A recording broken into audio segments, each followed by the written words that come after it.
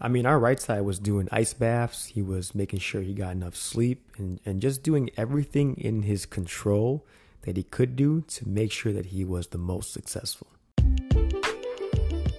Welcome to the Volleyball University podcast, where we discuss all things that can help you become a better volleyball player, both on and off the court.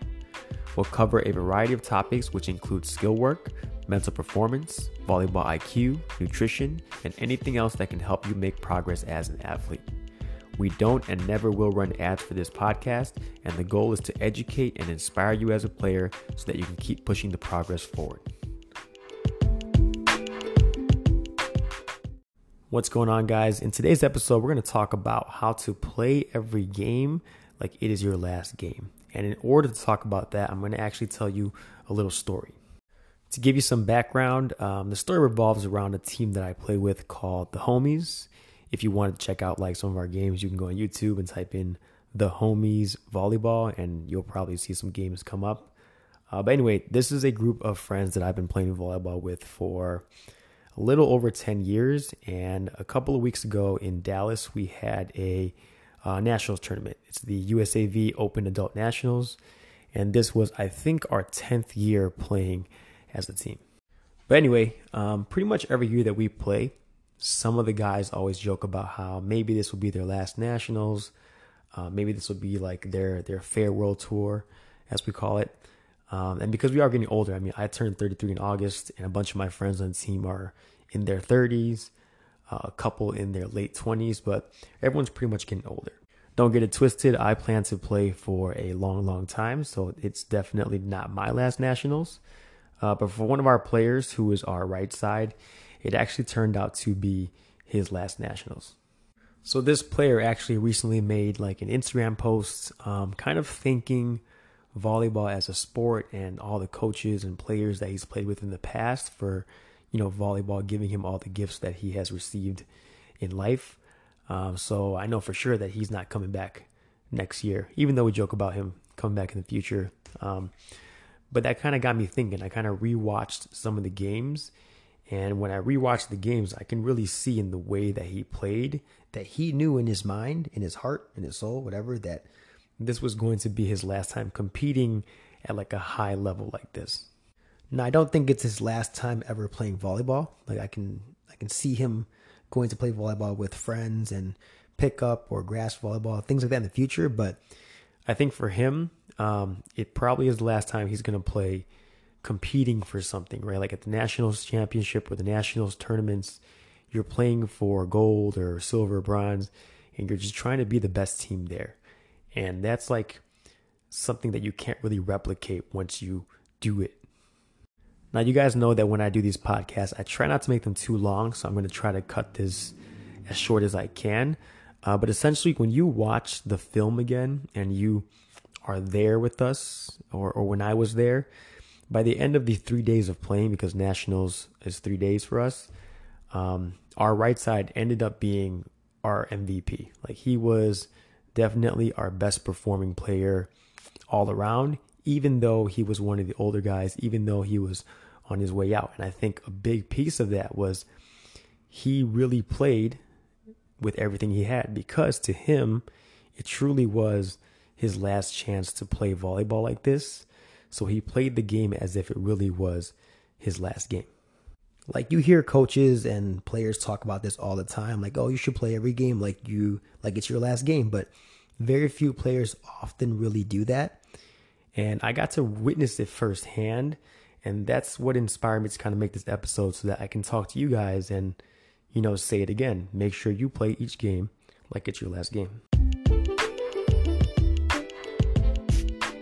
Real quick, guys, if you are listening to this podcast and you enjoy what you are hearing, if you could do me a favor and rate the show, subscribe to the podcast, even share it on Instagram or Facebook or wherever you saw about or learned about our podcast. That would be really helpful for me, because that is how the show grows. Like I mentioned, we don't run ads on here. We never will. But in order for the show to grow, we have to have high ratings and all of that. So if you can please leave a high rating, and if you can please subscribe, that would be amazing. Now, don't get me wrong. I know that it's easier said than done. And even for myself, like I can tell myself, oh, I got to play this game like it's my last game. But subconsciously or deep in my mind, I know that I'll probably play again. But I think even just the intention of approaching every match like it can be your last match can help take your game to the next level. And understand, when he approached the match like it could be his last match, it wasn't just during gameplay. It was the way he was warming up. It was the way he was recovering the night before because he knew he had to perform again the next day. It was the foods he was eating to ensure that he had enough nutrition and energy to perform at his best. So when you approach the game like it can be your last game, you have to do more. And again, I talk a lot about in this podcast about how if you want to separate yourself as a player, you have to do the extra things, right? Everybody's doing like a slight warm up before they play. Everybody's eating some type of fruit after they play or before they play, right? Like, what are you doing extra? What are you doing different to prepare yourself more than the opponent, to prepare yourself more than the other person? I mean, our right side was, doing ice baths and making sure that he got enough sleep and just doing everything that he could that was in his control to be as successful as he could be. And I think if everybody took that approach, like if all 6 or whatever guys on our roster did the same thing, then maybe we would have done better. Not to say that my teammates like all suck and they should have done better. Like we all played our best. We did what we could, but there's just something different about really approaching it like it's your last time competing and it's your last time playing.